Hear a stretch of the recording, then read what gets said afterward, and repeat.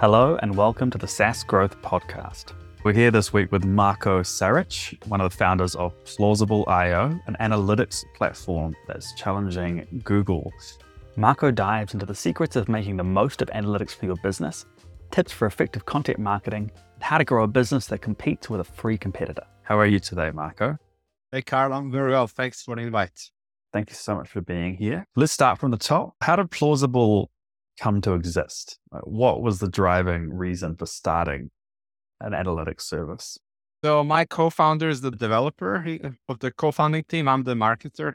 So he started because there was a big shift a few years back and it's still ongoing. Like many people felt that Google has changed what they liked of Google before, turned into something different, and it turned more into optimizing revenue or for the shareholders and whatever. So they were trying to squeeze everything, and many people are now like doubting. People used to share everything about Google, say many good words about them, and now they're like, oh, maybe everything is not that well. Basically, that combined with the fact that GDPR came into place, all those previous regulations in Europe and around the world after that. So those kind of two big trends made my co-founder say, oh, maybe there's a better way of doing this. So he started developing it and I joined him 1 year into it. We built and we are still building a more privacy-friendly version of web analytics. Something that's more lightweight, fast to load, and something that's easy to understand, intuitive, simple. Because many people, that's big issues with Google Analytics is like, okay, optimal in terms of privacy, it's pretty heavy. It's pretty difficult to understand. So these are the three core principles we've tried to do the opposite of. So privacy friendly, lightweight, and easy to use, easy to understand. So that's a little bit about Plausible and how it started. How'd you find out that was a problem that people cared about en masse and was enough to start a company around? It's not like we did any research in that sense. Like there was no like, oh, let's do a market survey. 10% of people must be unhappy for us to start this. No, we felt the problem in ourselves. We felt that this is not going the way we expected. And we could see, with the GDPR, that the awareness of the issues was increasing. And that was enough for us to go and, okay, let's see how it goes. It's not like we were not assured that there will be success here. We did not know there was a market here, that people will be paying for analytics rather than getting them for free from Google. There was not much. It's not like there's no big case study or whatever behind. Let's do this big presentation and make sure to do a lot of research in order to just start working. We started developing from day one. Like, okay, I have this idea. Let me start building it. And day after day, here we are 5 years later. I did see your article on your blog. It's the very first one. Is Google Analytics illegal? So it's clearly a very strong message there. That's the latest. I haven't published much recently, but that's the latest one I published. And that's because since last year, I think January was the first country, several countries in Europe throughout last year. So 2023, they went and like, okay, Google Analytics is illegal. I think Austria was the first and we had several other, I think Denmark, Italy. So basically there's quite a few European countries that actually went and there was a court cases and whatever. And they went and actually determined that Google Analytics is illegal. So that was like a post summarizing those things. It was not even our own opinion. It was more like, okay, this is what either data protection agency in this country said, this is what they said in this country and so on. How'd you go about growing Plausible originally when it was relatively unknown, especially given that there was this industry giant that you had to compete with? Like I mentioned, I joined about 1 year into it. We were 400 monthly recurring revenue and about 50 subscribers. So that was pretty small and pretty early. So what we started doing then is similar to this Google is illegal post. It's content marketing. That's what I know. That's what I have experience in. And I just started publishing a lot of content about ourselves and what do we do and how we do it. Like first blog post I published, I think something like 7 reasons why you should remove Google Analytics from your website or something along those lines. It was the headline. So basic content that's less about Plausible itself. It's not trying to sell what we do, but content that's informational, educational, some kind of insights in there, some kind of personal opinion in there. Basically, I try to create content that I think people like me, people like us will find interesting and will make them hear about us, make them share it with their networks, their friends, and so on. I think I publish about 2 posts per week for at least 6 months in a row. And again, all of these posts were 1,000 plus words and not really being sales. It was just trying to be informative, having an opinion, and share it with the world. That's how it went, basically. Like some of those posts went on top of Hacker News, some of them went on Indie Hacker, some of them were shared on Twitter. There's a lot of different ways that posts get spread. And that's how it happens. Like, okay, somebody might have read my post about why you should not use Google Links on your website. And then 3 weeks later, there is a suggestion where like, oh, I really don't like this Google Links thing. Oh, but I remember those guys that I read their post a few weeks ago, and let me check out what they're doing. And that's how it happens. Pretty much like indirect growth as part of this kind of post that we published caused by those posts and people that were reading those posts. So that's pretty much how it went. And we haven't really changed that approach either to this day. It's just, that's how we do it. Yeah, I've always been a fan of content marketing too. And it is that whole, like, you never really sell. You're always just trying to answer questions. How do you go about assessing whether something's worth writing about or worth creating content about and whether it would be valuable? For me, I don't use any tools like keyword research tools and whatever. For me, it's more about what I feel as part of the audience, as part of people that are interested in what we're doing. As a marketer who's using analytics, if I feel the topic is interesting enough for me, then I feel like there will be more people interested in the same thing. And then I just write it out. It's good when there's a topic that there was something in the news related to it. For example, Google is illegal. It's obvious. Okay, this country made Google is illegal. Let's write it out. That's a very obvious one to do. There's all these opinionated pieces. Google always does something and many people are not happy. They always have some initiatives. And I've tried to follow what's happening in the news about what Google does or what there's privacy regulations about. Basically, any topical, that's where you can say, okay, it's interesting to me, but it's also in the news and people are talking about it and more people are being aware about it. So if we can write something with our own personal spin on it, with our own point of view on it, it could work. There could be enough of people that are interested in it that it would get thousands of page views and many shares, uploads and so on. So there's no like big structure. I cannot like come and tell you, okay, this is how we do it. And this is the next 10 posts you should do exactly like this. So it depends on the feel, on the experience, on what's going on in the world, what we see people are talking about. That's how it works, really. So those topical posts more about the fact that people are more likely to share something that's in the zeitgeist at the moment. Yeah. So basically it's like a mix. It's like something that's related to what we do, something that people like in general, something that's growing interest about.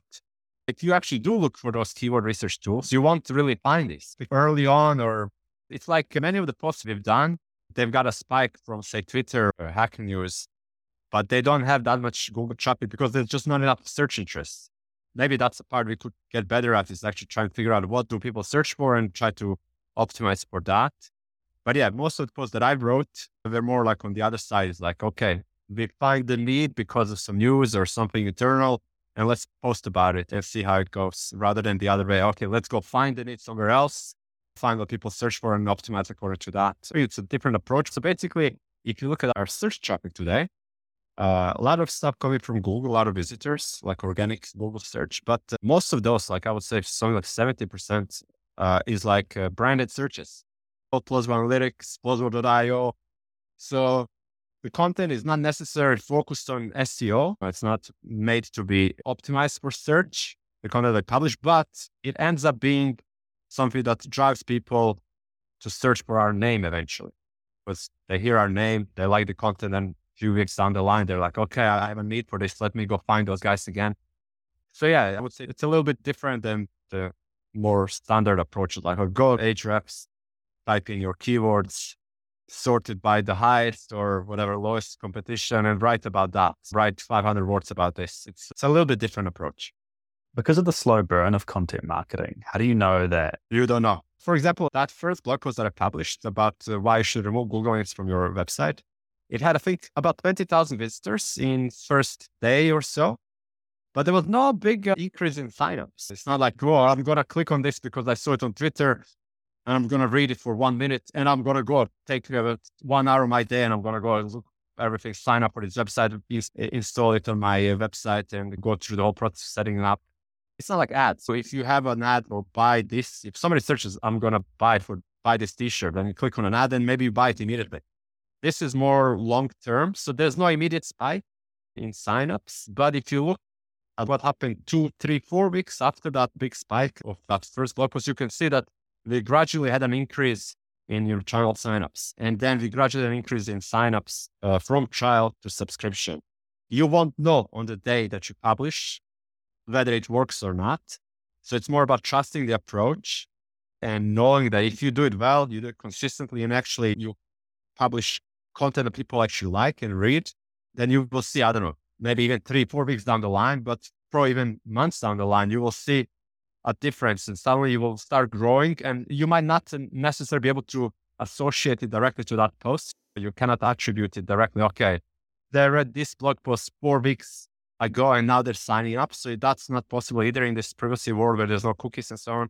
But you will know that thanks to the content you published and thanks to the work you did to get the content out there to people, you starting to see this increase. So I think the day before I started, I think there was like one Google search visitor on our website, like one single person. That was 2020, I think March or something like that. It was one. I looked at like the day before I started, I was like, let me check one. And I was like, okay, let's get 10 and so basically let's get to 100. And now we're like about 800, 900 per day organic Google visitors. So it's a gradual approach. You publish content and you trust the system, you trust what you're doing, and then eventually we'll start seeing the results to not only the traffic, but actually what counts, like MRR. Yeah, that's how it goes really. You cannot really know immediately. It's not like ads. It's not like paid ads. You're fortunate that you belong to your audience. Do you have any advice for people who can't just use their own need to generate content for content marketing? That's going to be much more difficult. I'm into this because I'm into this. That's why we started working on it. That's why we care about it, because we care about the topic. That's what makes you drive through the good days, the bad days. That's what makes you put in the effort over 5 years now. So if I didn't care about this topic, I don't know if I will be here still, or if I would have started in the first place. So I don't think it feels forced to me. But I understand, like, if you have a job and you're working for a company, you don't necessarily have passion for what they do, but you just have a task of let's write. Then maybe these tools. It's not necessarily about passion. It's just more that often as a SaaS owner, you aren't necessarily your own customer. So like you're obviously trying to help your customers and solve your customers' problems, but you can't look at your own problems to find out what they are. I think these tools might become more useful in the end than the SEO tools, where you can actually do the research of what people are searching for. Talking to your customers is obvious. What I do even to this day is like I read all the support emails that we get. Not necessarily the one that replies to them, but I'm the one that reads them. So every email that's been sent to us, I've read. Every tweet tagged with us, I've read, and LinkedIn post. I think it's important to speak to people, to listen to what they're saying. So yeah, I mean, even if you're not part of that audience, the core audience, you may figure it out and you may become the core audience or understand them better by listening. So wherever that is, be it SEO tools if you're early on and have nobody that speaks to you, or later on when actually people start writing to you all the time, then you can listen to them, figure out what they actually want, ask them questions, speak to them, and you may be able to understand them better. But I would say in general, if you're a founder, ideally you would actually be the audience. You will scratch your own itch, that they say. That will really help you, especially in those early days when there's nobody that actually speaks to you. Nobody's out sending you emails and asking you questions and giving you feedback. Do you have any advice for businesses who would be looking to improve their analytics or make better use of the information they're gathering? I think, for example, plausible analytics dashboard is pretty simple. If you just join and don't do anything, you can see the referral sources, the entry pages, countries, all the basic stuff. But one thing that you can do to amplify the value you get out of it is to set up custom events. So like what we've done on our own site, we've set up custom events for things such as sign up for a trial account, sign up for a paid subscription, things like this. And then that allows you to then filter and segment your audience and say, okay, show me only those that have signed up for a trial account. And then you can actually see what are the top sources that drive the signups rather than the top sources of traffic that just drive the traffic in general. Then you can do the same for paid subscription. You can then see how many of the trial signups ended up paying subscribers. And there's a lot more value the deeper you get into that, like segmenting your audience, then you can get much more value out of it, and which we recommend for everyone. Use the default dashboard. It already gives you a lot of stuff, but then set up custom events for anything actionable that you want to track. In that sense, any kind of actions you want people to take on your site, on your app. So that's the first step and the kind of the most important step really to get more value out of your analytics, and something I recommend to everyone. Do you have any examples of things that Plausible has done with their analytics in a similar vein? Yeah, so we've set up custom events. We've started setting these custom dimensions from Google Analytics. It's called custom dimensions. It's called custom properties in Plausible. It's like you set up data, you set data alongside each conversion or alongside each page view. And basically all of this allows you to segment your audience more concretely. You can segment by login status. Like, okay, I have a SaaS app, which means that I have a marketing site. I have the app site. I want to see the traffic all the way through. I want to see a referral source on the marketing site that send a sign up on the app. So follow that whole journey. Then you can say, exclude the logged in traffic. Show me only those that never logged in. There's many ways to slice the data. And then it really depends on what you do with your marketing, what you take from those insights. Unlike us, many companies do paid advertising. And then it's really like, I can see this UTM campaign, send this many signups, send this much activity, logged in activity. What does that mean for us? How do we change our paid marketing so we maybe spend money in a different way? For us, because we do content marketing, which is mostly unpaid, organic, we don't need to change this because we're not spending thousands of dollars. We don't need to make changes all the time. We just follow our approach. But yeah, custom events, you can see that whole kind of journey from the first entry on your landing page to the conversion. And yeah, that's what we follow too. We basically, we eat your own dog food or whatever they say. We basically use Plausible to figure out what's going on with Plausible Analytics itself. We don't have any other analytics tools installed or anything like that. So I was looking at your guys' marketing site, and I'm going to say it's a thing of beauty what you've done there. I think the one that's doing the heavy lifting is your little Why Plausible button, which it looks like you've segmented your entire market into a series of long form sales pages. How did that come about? And how did you work out what you needed to create and how to segment correctly? Those 4 or 5 pages, those are the first things I've done when I joined. Before even I wrote the first blog post, I was like, let's work on our marketing site.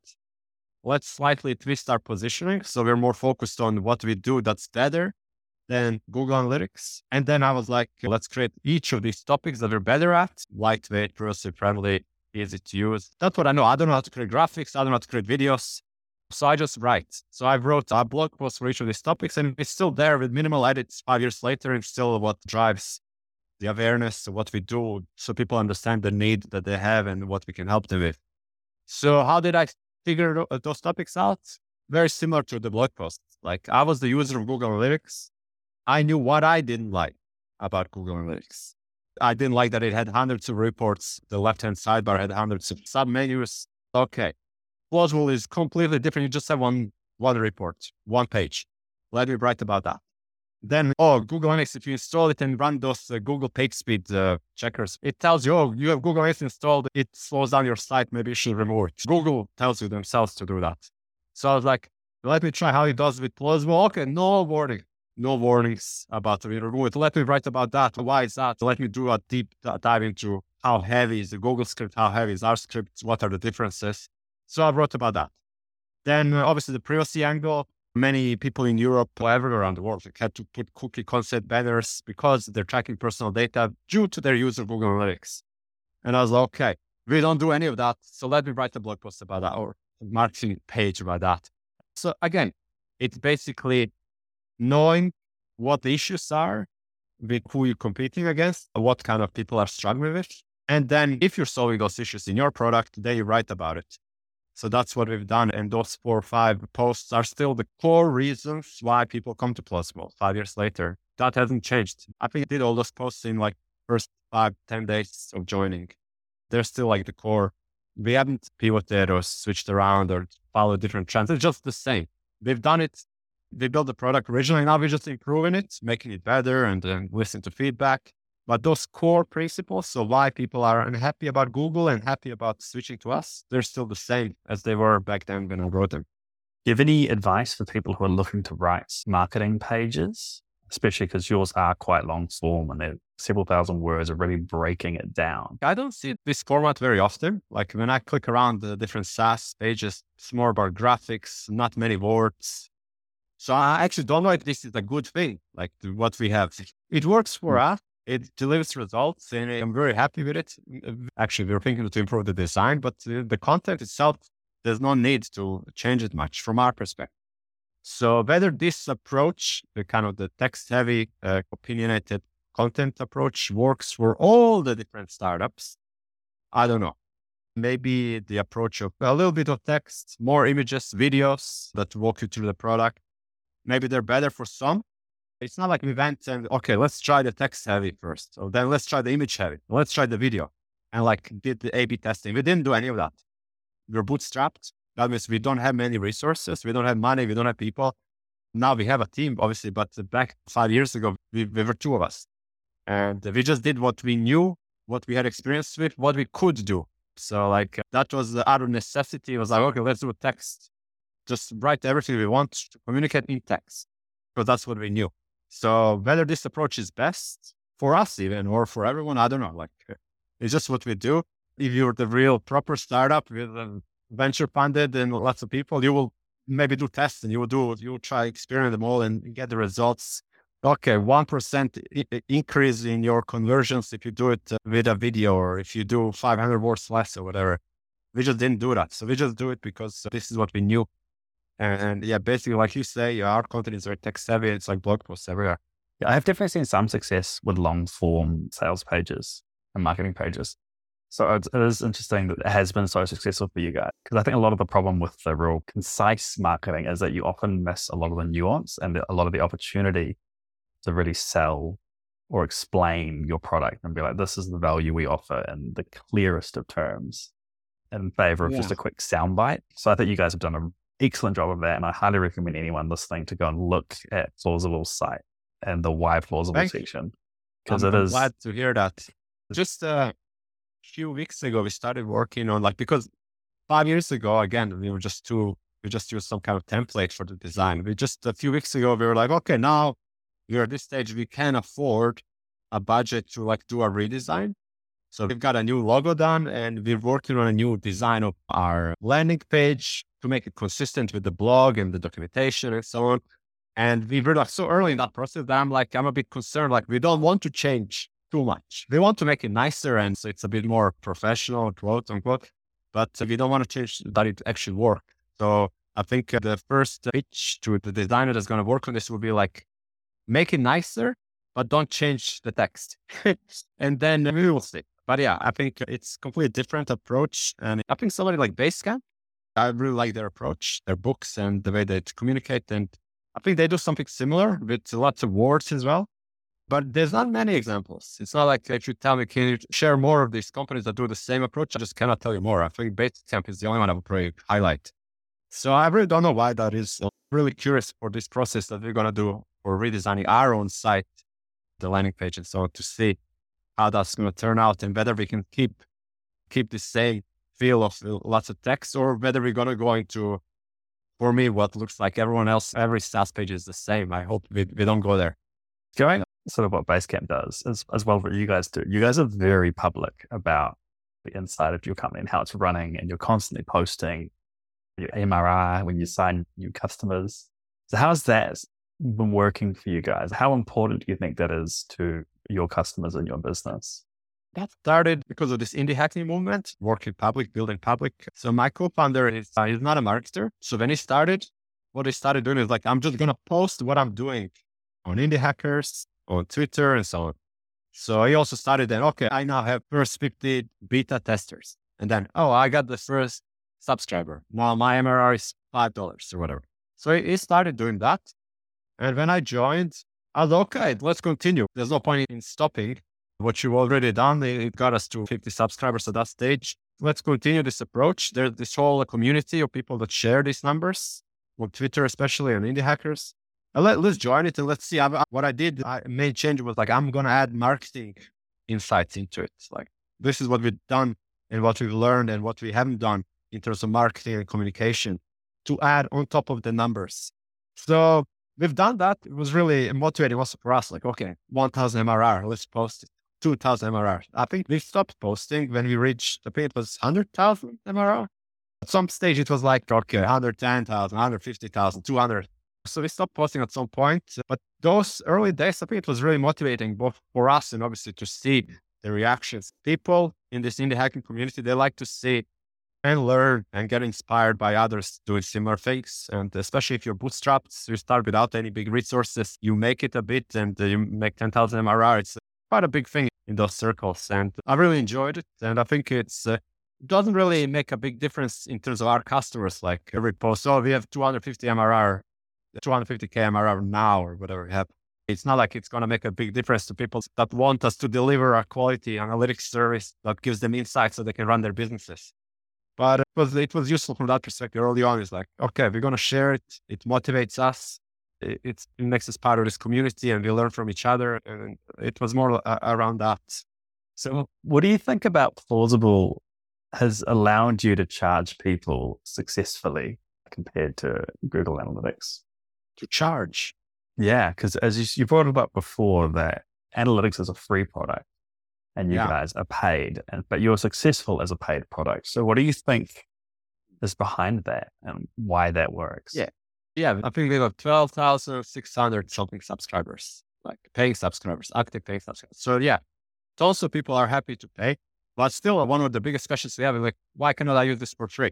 If you look at our inbox and so on, it's a completely different concept to what most site owners, bloggers and so on, they're used to, because everyone goes Google Analytics first and it's free and you never worry about paying for analytics. But then suddenly I've read about this Plausible, or I saw a tweet about them or I've read a blog post and they charge for analytics. There's no free tier. They're like, why don't you have it? I think the reason, even if it's like a strange concept for many, the reason that we can have a decent amount of people that pay for it is the things that we discussed before, is that we've discovered, say, 3, 4, 5 things that people don't like about Google Analytics. And they are happy to use a different service, even if it's a paid service, if it solves those issues. Because for a marketer, for a business owner, analytics is something that's important to you. And some people spend hours on analytics every day. And imagine spending hours in a tool that you hate because it's slow to load, it's difficult to understand, difficult to find things inside. Why wouldn't you then pay $9, which is our lowest tier, in order to have the hours to spend on it daily be more comfortable, easier, more enjoyable? We're more privacy friendly. We're more lightweight and easy to use. So those same aspect is also what makes people happy to pay. Because, for example, it's now very understood that if something's free, maybe you are the product yourself as a user. So Google is free. Why is Google is for free?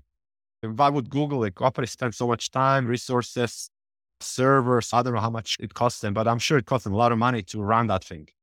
Why would they have it for free? Because maybe you are the product, or your data that goes into those analytics, maybe the product that's used for something different. And yeah, many people are, because of the privacy regulations and everything that's happened over the last few years, many people are understanding that more. So they're paying a few dollars or whatever every month for something that they can get for free from Google. I'm sure Microsoft has some free, and I don't know what other. So I think that kind of mindset has shifted, not to everyone, obviously, for everyone, but many people are now happy to pay for services that will get them something they value, be it time or experience or privacy or control, even though they have options where they can get it for free. So I think we're part of that trend. I know as a user, 10 years ago, I didn't pay for anything. There's so many of these things that are for free. Now I pay for many services because you just now have better options.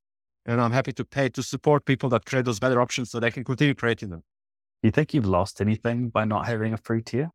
Yeah, one of our ideas is we'd like to remove Google Analytics from as many websites as possible. And it's just not that simple if we need to charge for the product. Because many people have a personal website, I have a blog, or I'm not charging for this. I'm not making money from my website. I just have traffic. They're like, oh, my website is run for free on this hosting service or whatever. And now I have to pay for analytics. That hurdle is still there. So if we want to remove Google from as many websites as possible, without free, that's difficult. So yeah, charging for product is very important for us because it made us sustainable financially.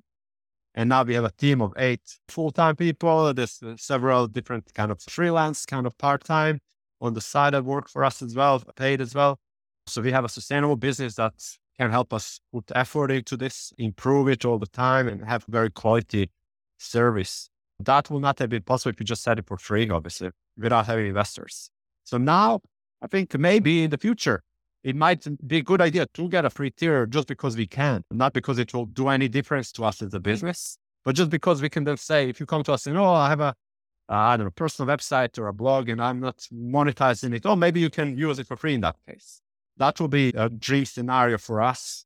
Will be like to invest some of our earnings and say, okay, you can use it for free to monetize to, I don't know, like basically we will subsidize free tier from our earnings, but maybe long-term we will do that. But yeah, it's not easy as a indie hacking bootstrap company to have a free tier because again, free is really something other companies do to monetize something else, or they use their free service data for something else that they monetize. So it's again, that part about you are the product of a free service. That's a really like a different concept from what we try to do. But yeah, ideally, in order to remove Google Ads from as many websites as possible, we would have some kind of free offering for some people in the future. Thank you so much for coming, Marko. Again, thank you so much for being on. It's been a pleasure talking to you. Thanks for that, Carlo. Yeah, appreciate it. That was Marko Saric, the co-founder of Plausible. If you want to check out Plausible, you can find them at plausible.io. Otherwise, if you enjoyed this podcast, you can sign up for the newsletter at carlanderson.xyz, where you'll be notified of every episode and find helpful articles for growing your SaaS. Thanks for listening, and see you next week.